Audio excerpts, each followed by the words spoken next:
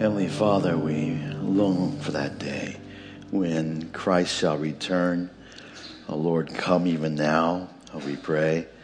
And when that day comes, Lord, we will be among the throng that declares his praise and his glory. That he is not only our Lord, but he is the Lord of lords and King of kings. And is he whom we bow down and worship and follow. It is he who is our Lord and Savior, who brings us salvation forevermore, because he is our King and priest forevermore. We thank you and praise you for Jesus. We thank you for the salvation that you provide for us in him. And we thank you, Lord, for your book, the Bible, that records for us the words of Christ and the truths of Christ, that we might learn more about our Savior and your plan for our world. We thank you that we can open your book now and pray that your Spirit continue guiding us to understand your truths, to understand your ways. And though it is difficult, may be difficult to understand, to even grasp, Lord, we pray that your Spirit would help us and be our teacher today and draw us into your presence, that we might grow as in a greater love of you. Thank you, Father, for this time. In Jesus' name we pray. Amen. Amen. Please be seated, brothers and sisters. And take your Bibles, if you have them, and turn with me to the book of Hebrews again. Really appreciate Pastor Roger preaching over the last 3 weeks and finishing his series on the one another's. That's such an important series. We should put that on a CD or something like that. Make it required listening for every member that joins the church. Not you new members today, though. By the way, I hope you'll come to our church family meeting today. One of the highlights of the church family meeting is that we have new members. So we're going to have 3 new members, I think, added to the congregation this afternoon, rather. All right, Hebrews chapter 7 is actually where we're going to be, Hebrews chapter 7. So we dive right back in. Of course, it's not too far removed from what we looked at last week in Psalm 110. That is perfect. That passage, particularly verse 4, is what gives us, it overshadows really this message here about the priesthood of Melchizedek. Well, when you and I encounter trials in life, sometimes they're easy. We can endure them for a little while. But the hardest trials and the challenging trials, they get challenging is when there seems to be no apparent end in sight for the trials that we face, right? Perhaps it's maybe hoping to have children, and you just, month after month, you're trying to have children, and it just seems never to come. The child, God doesn't give a child, and you kind of just wonder, Lord, how long? Or perhaps it's work. Some of you are looking for work, I know, and you've been applying to different places. You've applied to a lot of places, and you still don't get any job. You haven't got a single job offer, and you're wondering, Lord, how long? Or even on a more serious level, some of us may get a diagnosis from our doctor where we find out we have some disease, an illness that perhaps is even terminal, or it's something that there's nothing we can do about it. It's something that we're going to have to accept and live with until the Lord calls us home. And it's in those moments when we face those kinds of trials that we tend to ask, and we respond as the psalmist does. And all across Psalm, we ask that question, how long? How long, O Lord? As we read in our call to worship, Psalm 13:1, how long, O Lord, will you forget me forever? How long will you hide your face from me? Or like in Psalm 35, verse 17, Lord, how long will you look on? Or Psalm 74:10, how long, O God, will the adversary revile? How long will I endure this illness? How long will I be without a job? How long will I remain single or childless? How long will my child rebel? How long must I endure this suffering? All these are questions of various kinds that all of us, probably at different times, may ask ourselves of and ask of the Lord. And that's and that is an appropriate response. It's not necessarily complaining, but it's a crying out to the Lord in the midst of our trials. It's like children when we hurt and we're wondering, we've been in pain, we cry out to our parents. And so as children of God, when we go through trials, we go through struggles, we should cry out to our God and our Father even if it is, how long, O Lord? I don't know if I can endure this any longer. The Hebrew Christian recipients of this letter were likely asking the same kind of questions of the Lord. In the face of increasing persecution for their faith in Jesus Christ, they knew things were getting worse. They didn't know how much worse it would get. But they knew that it was getting worse. And for them, they were being persecuted because of their faith in Jesus Christ. They were easy pickings by the Roman government. Their faith in Jesus was, in a sense, wasn't working out maybe the way they expected. It was getting tough to be a Christian. They were slowly being tempted and wondering in their minds, did we make the right choice to leave our Old Testament Jewish ways and turn towards and follow Jesus as the Messiah?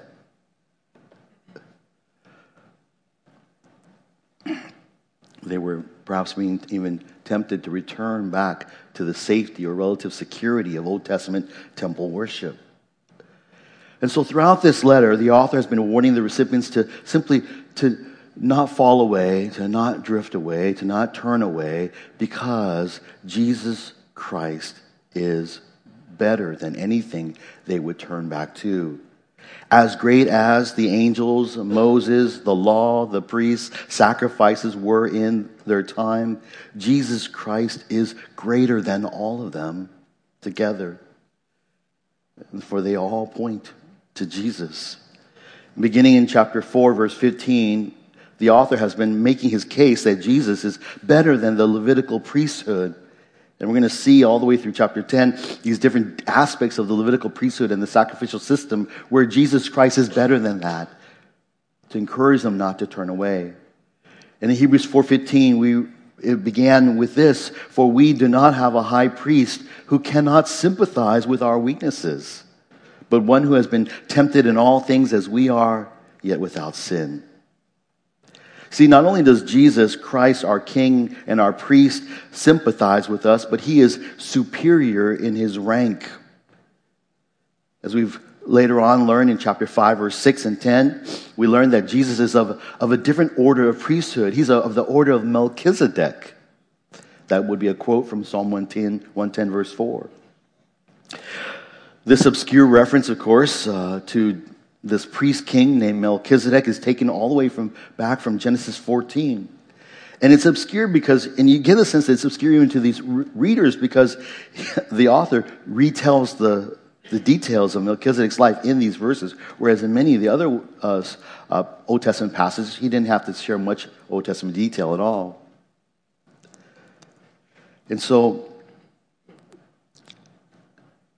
at the end of chapter 6, which we looked at last time, the author returned once again to this theme of Jesus as a priest according to the order of Melchizedek. He talks about the hope that every Christian has. In the face of trials and the tribulations, we have a hope that is sure and steady. It's an anchor of our soul, verse 19. It's anchored for us beyond the veil that is in heaven, where Jesus has entered as our forerunner, verse 20, having become a high priest forever according to the order of Melchizedek. And so here we have the fourth time or so in this book that there's this mention of Jesus as the order of Melchizedek.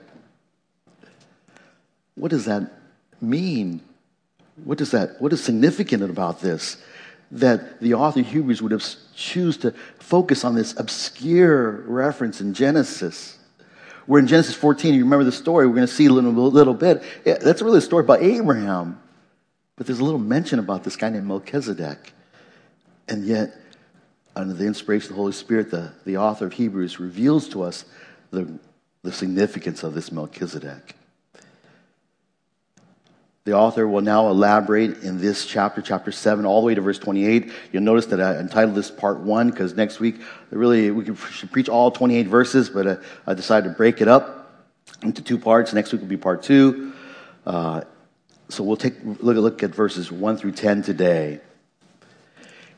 And in these 10 verses, the author is going to elaborate how Jesus, as a priest according to the order of Melchizedek, makes him a greater priest, a better priest than all the Levitical priests that the Hebrews were considering turning back to. And they were, and so we'll look at the details about this Melchizedek priesthood that Jesus is an order of, and as this answer will provide for us hope and encouragement for those of us that are asking, how long? As long as he endures, he will be there for us, and he will give us hope. And so in our introduction today, we're going to look at two aspects of Melchizedek, that magnify the greatness of Christ as our high priest.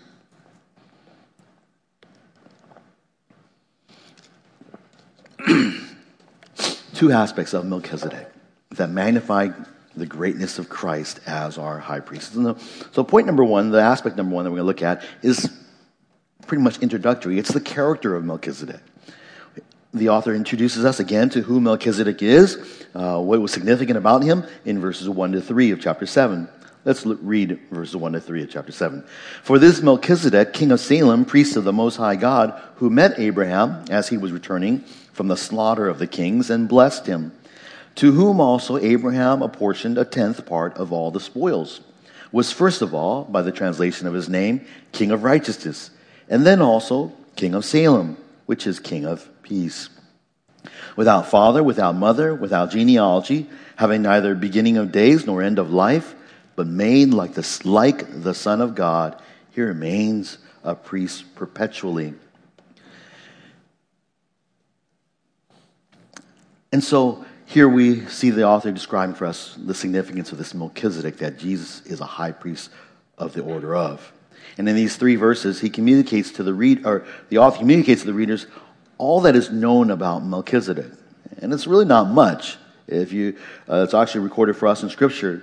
Everything is based from Genesis chapter 14. If you've read that recently, you would be familiar. But in case you don't, it's not particularly, it doesn't really stand out. There's so many other more well-known chapters in Genesis. But in Genesis 14, it's called the War of the Kings, or here it's the Slaughter of the Kings is what it's called. But it is the War of the Kings, often referred to. And there were a bunch of kings that rebelled against the king of Elam, Chedorlaomer.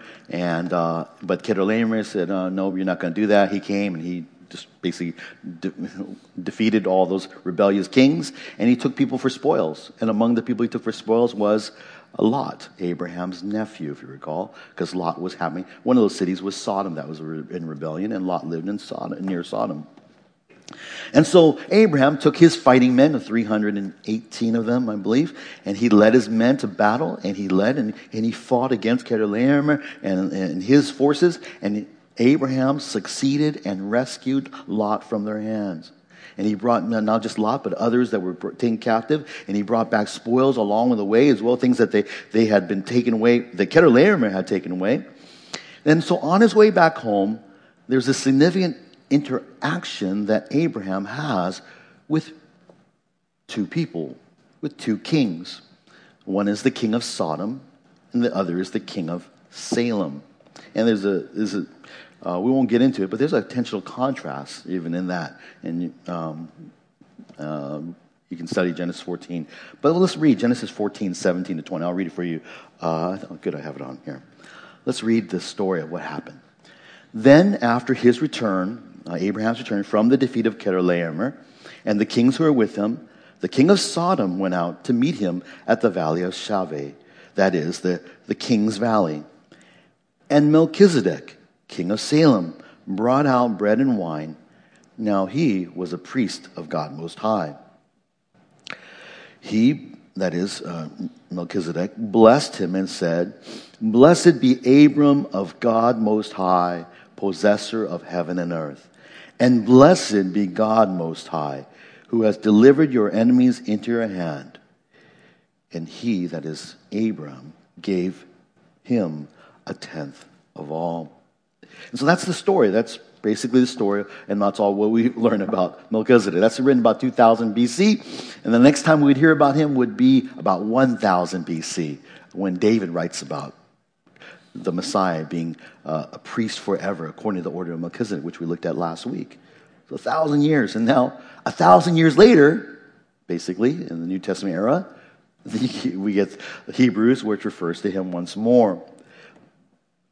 But as we look at the story, a couple things stand out regarding Melchizedek, and it was brought out last week, but it's worth saying today. What stands out immediately regarding Melchizedek is that he is both a king and a priest. He's a priest king.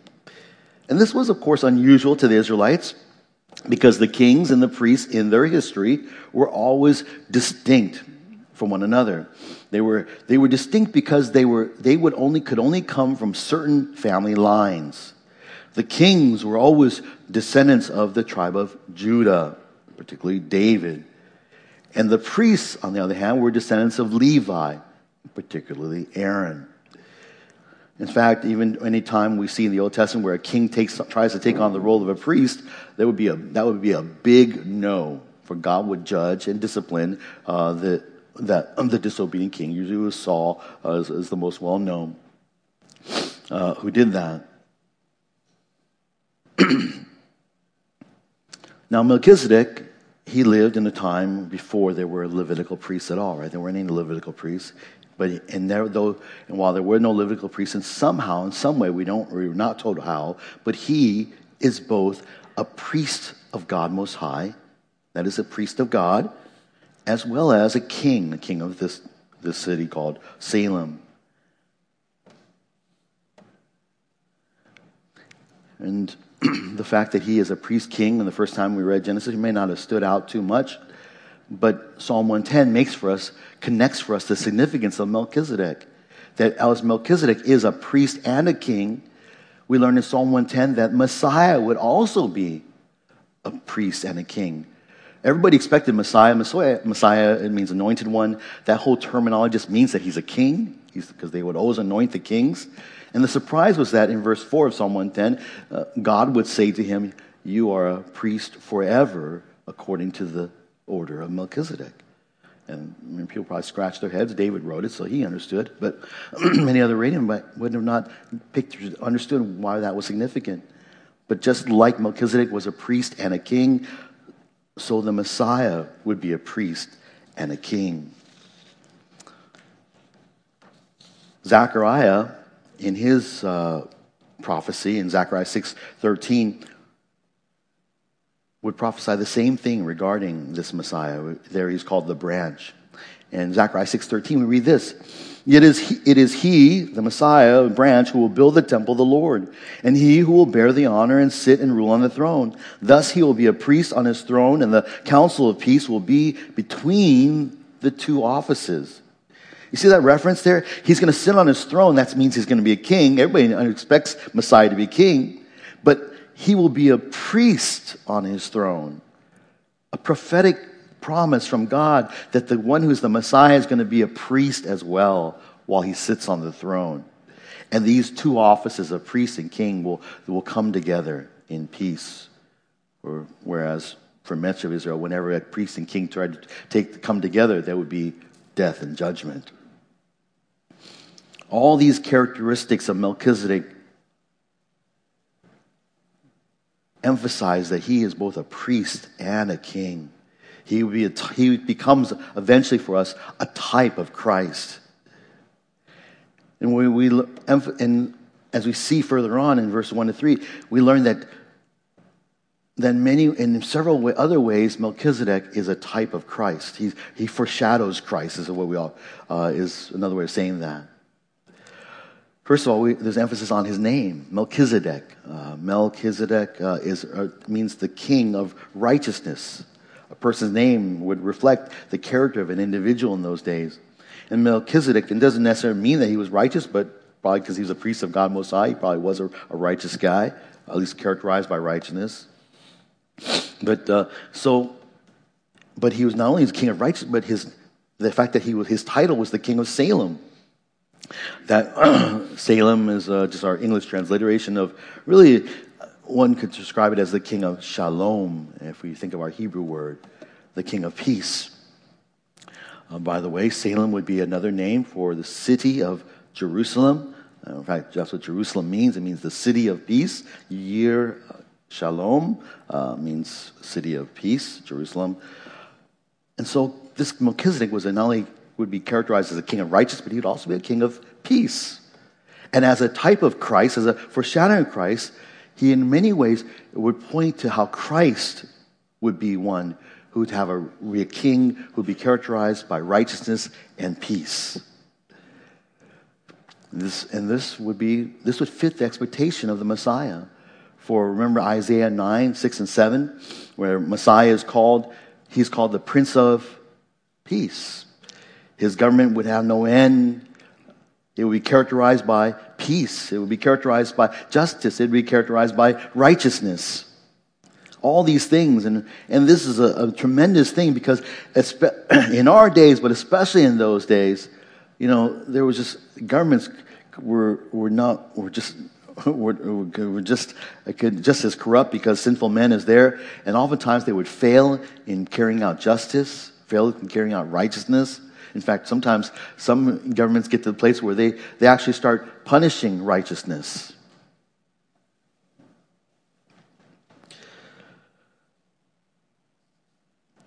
But this Melchizedek was both a priest and a king who was characterized by righteousness and peace, and that would be a foreshadowing of the Messiah. And the Messiah, of course, would come, and he would be also a king of peace and righteousness. But not only that, this Messiah that would be foreshadowed by Melchizedek would be also, according to verse 3, one who is a perpetual priest. Verse 3 is a difficult verse to interpret: without father, without mother, without genealogy, having neither beginning of days nor end of life, but made like the Son of God, he remains a priest perpetually. The wording in verse 3 has led some scholars to debate the nature of Melchizedek. That somehow maybe he's some supernatural being, because he says here he's doesn't have father, mother, genealogy, doesn't near the beginning of days. And so some have concluded that he was an angel, or even he was the pre-incarnate Christ. And that's understandable, especially if we take everything, the wording literally. But it doesn't. And as we look at that, it seems that this is more of just a kind of a way of describing the absence of any mention of these things in Scripture, because he is. The main reason why I don't think it's the Son of God, it's a reference to Son of God, is because the latter part of verse 3 says he is made like the Son of God. He is not made, he is the Son of God, which we would expect if that was the case. But nevertheless, Melchizedek here stands out for this, that he is a perpetual priest, because he has no genealogy.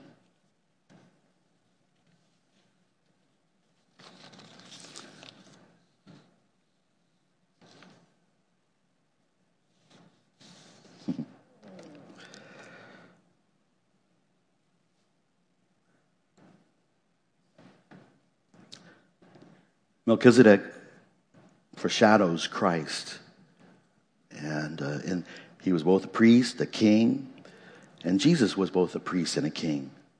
Melchizedek was named a king of righteousness, and he was also a king of a place called peace, but Jesus would be a king who is righteousness and peace. He's called Jesus the righteous in 1 John 2:1. Paul writes in Ephesians 2:14 that Jesus himself is our peace. So Jesus himself is the fulfillment, really, of what Melchizedek foreshadowed. In fact, without Christ's righteousness, none of us would know peace with God the Father. But lastly, this concept of Melchizedek having no recorded beginning or end basically foreshadows the eternal priesthood of Christ, that he is a priest forever. And we'll learn later in chapter 7 this next week, but I want to read it for you now. But Jesus, on the other hand, because he continues forever, holds his priesthood permanently. Therefore, he is able to save forever those who draw near to God through him, since he always lives to make intercession for them. So the reason then that the Hebrew believers, and in fact we also can turn away or are tempted to turn away from Christ is because down somewhere along the way we cease or we forget to believe that Jesus is able to help us. We think that, he's forsaken us, he's forgotten us. So we're tempted then to turn back, to turn to something else. In fact, though, these Hebrew Christians were tempted to turn back to the Levitical priesthood, and many of you know your church history, that in a few short years, by AD 70, the temple, along with all its sacrificial system and priests, would be demolished by Rome. Even to this day, there are no priests there. Even if they had turned back to the Levitical priesthood from Christ, they would have been sorely disappointed in a few years as their whole system became destroyed. But nevertheless, we will find that Jesus remains in heaven as our high priest. That he is still there interceding at the right hand of God the Father for us. He is able, according to Hebrews 7, to save us forever, those who draw near to him. Because he lives. He's alive. He's not on the cross. He's in heaven. He lives to make intercession, to intercede for you and me, to advocate for you and me. It's so important. We're talking about, sometimes I think about, this word advocate reminds me of medical care. And so important as maybe some of us have parents that age. Maybe you're trying to take care of them. Your older parents, they need you to be their advocate. Their minds are getting a little fuzzy, and they need us. It's so important to have that person there to advocate alongside. And so how much more it is as we go through life, as we become, as we're in our frailty and we start growing old or weak and unable to face the trials of life, that we need an advocate in Christ, a perpetual priest who sits at the right hand of God Most High for you and me. One who will never leave you or forsake you. And so this is the character of Melchizedek that reminds us, encourages us to continue to put our trust in him. There's a second aspect of Melchizedek that we find here in these verses, verse 4 to 10, that magnifies the greatness of Christ, and that is the superiority of Melchizedek. The superiority of particularly Melchizedek's priesthood, but Melchizedek's person as well. And we read in verse 4 through 10, this lengthy section, but it's pretty simple in its interpretation. Thankfully, it's much easier than the first three verses. We read this. Now observe how great this man was, to whom Abraham the patriarch gave a tenth of the choicest spoils. And those indeed of the sons of Levi who receive the priest's office have commandment in the law to collect a tenth from the people, that is, from their brethren, although these are descended from Abraham. But the one whose genealogy is not traced from them collected a tenth from Abraham, and blessed the one who had the promises. But without any dispute, the lesser is blessed by the greater. In this case, mortal men receive tithes, but in that case, one receives them, of whom it is witnessed that he lives on. And so, to speak, through Abraham, even Levi, who then received tithes, paid tithes, for he was still in the loins of his father when Melchizedek met him. The author now proceeds in this section, from this point on, all the way through the rest of the chapter, to give the reasons for why Melchizedek's priesthood is greater than the Levitical priesthood. And here he does so through two actions that demonstrate the greatness of Melchizedek over the Levitical priesthood. Two actions that took place in this exchange between Abraham and Melchizedek that demonstrate the greatness of Melchizedek over the priests of Levi. First is through this act of tithing. In the story, at the end of the story that we read in Genesis 14, at the end, Abraham does something that stands out. He gave a tenth, a tithe, a tenth percentage of all what he had gained back from his wars, and he gave it to Melchizedek. He gave it to as an offering. And that's unusual because that's something that's not commanded, but it stands out. And you kind of wonder why, because think about it. In Genesis 14, this is about Abraham, really. He is the main character in this whole story, besides God himself. But this is the patriarch. This is the father of Israel. This is the hero in the story. Abraham is. He's the one who delivered Lot from the kings. He's just like, he's just like these Israeli commandos, that are sometimes sent out into the world to do their deeds. And he's an amazing fighter. He rescues Lot and brings them back. This one gave a tithe, an offering, a sacrifice to Melchizedek. Now, for most of the everyday Israelites, when they hear tithe, they knew that this was something that was taught to them by the law. That they too gave a tithe to their priests, but that was because the law commanded it. They were to support the Levitical priests because these priests who didn't have an inheritance in the land, their inheritance would be the Lord, but they would act as mediators between God and Israel. And so the people were commanded to give a tithe to support the Levitical priests. These were those who were descended from Abraham. They were through Abraham, eventually through Judah, or through Levi, to these priests, and to Aaron and these priests. And they were received this was something that was commanded to them. But Melchizedek, when he received a tithe from Abraham, when Abraham gave it not by command of God, but by a free will response. It's so profound because that's exactly how you and I give today. We give by free will. Not because we have to, but freely we give out of thankful love and appreciation for what God has done. And that stands out for these for these Jewish Christians who had come out of an Old Testament background. The law was everything. And yet here Abraham gave a tithe apart from the law. The great Abraham responded in giving to Melchizedek. And he did so because of what we read back in Genesis 14. It's because Melchizedek, in his blessing of Abraham, reminded Abraham that this priest of God says, "Blessed are Abraham of God Most High." He says, "Your God is God Most High," and he was a priest of God Most High. And he reminded him that it is God Most High who delivered your enemies into your hand. Remember, the blessing that you have, what has taken place, is because God Most High was on your side. So in thankful worship, Abraham then gave his tithe to Melchizedek as an act of worship and reverence, recognizing that God delivered him.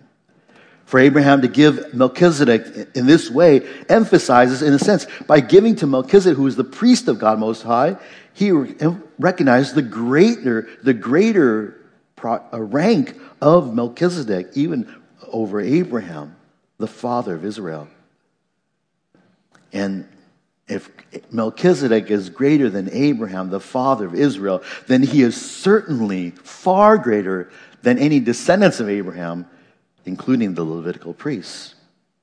Because, as the story tells a little bit later, these Levitical priests, in a sense, gave a tithe to Melchizedek through Abraham while still in his loins. So, through the act of tithing, we see that Abraham recognized that Melchizedek was greater. But the second act that takes place in the story that's made reference, and that is the greatness of Melchizedek is seen in the act of blessing. While Abraham gave to Melchizedek, it is Melchizedek who blesses Abraham. And we learn here that as a rule, it is the lesser is blessed by the greater. It's always the greater who is blessing others. It's God who blesses us. It's you as a parent, you bless your children. Yes, there's some sense where children are a blessing of the Lord, and we understand that. But it is you as you give and as you provide for your children or those who depend upon you, you're blessing them because you have the means, you have the capability. And God is one who has the greatest means and the greatest capability to provide what is needed by those whom he created. So Melchizedek then is portrayed as the greater person, even compared with Abraham, because Melchizedek is the one who blesses Abraham. And again, since Melchizedek is greater than Abraham, then Melchizedek is also greater than Levi, who came from Abraham. Considering this then, that Melchizedek is greater than Levi, and remembering that Melchizedek is a foreshadowing of Christ, Christ therefore is greater because he's of the order of Melchizedek. He's greater than those priests who would come from the order of Levi. Yes, we've already looked at how he can be a priest who is not of the order of not a descendant of Levi, because he was selected by God himself, because he is God's son, and he had promised of him, and that's where we saw the quote of Psalm 110. Christ alone is our greater high priest. He's not only our king, whom we worship, whom we follow, whom we serve. He's our king who gives us the blessings of his righteousness and his peace. But he's also our priest.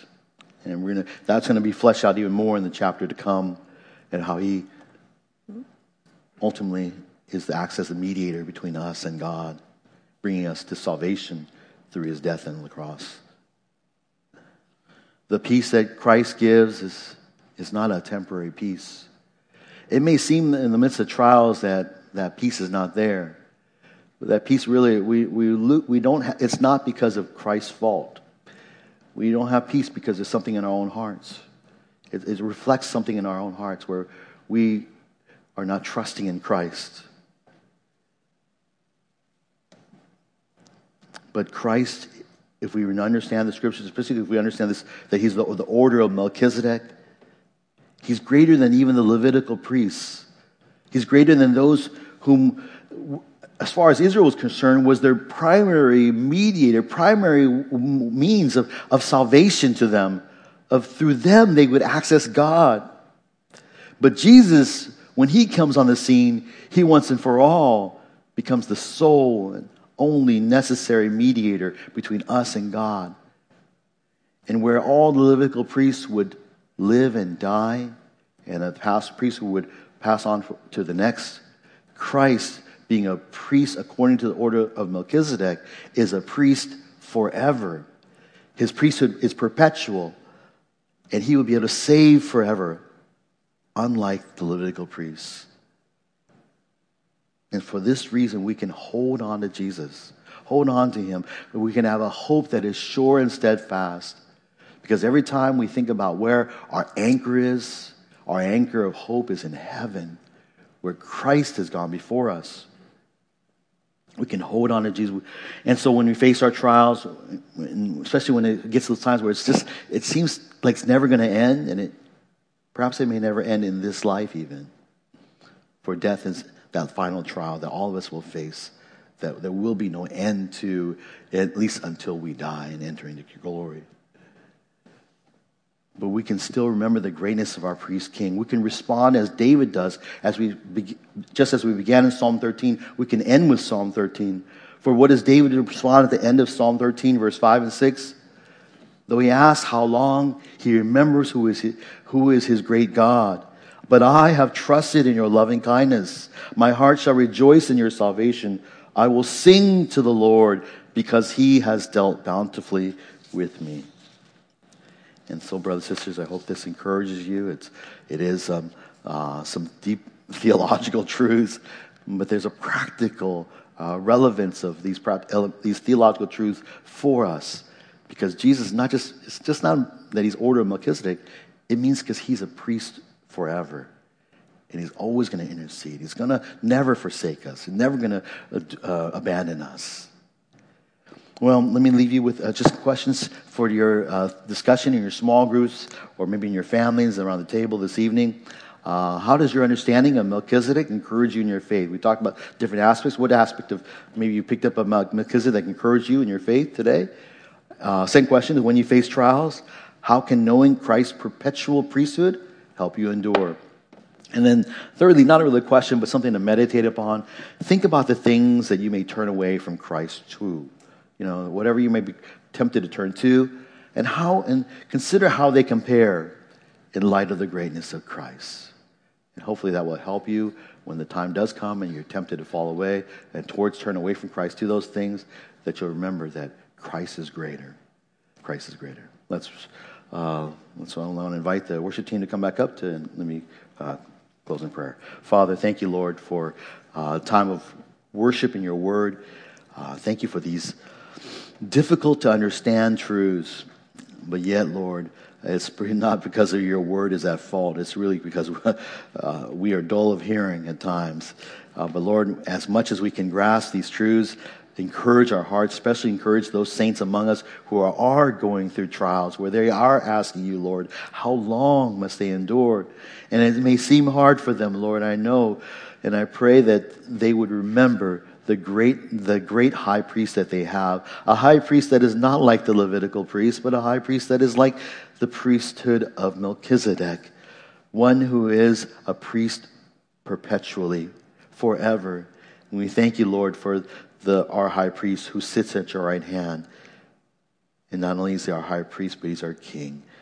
And Lord, thank you that he who sits upon the throne continues to be the source of our hope throughout all of life, but even in death. Lord, we praise you for Jesus. In his name we pray. Amen.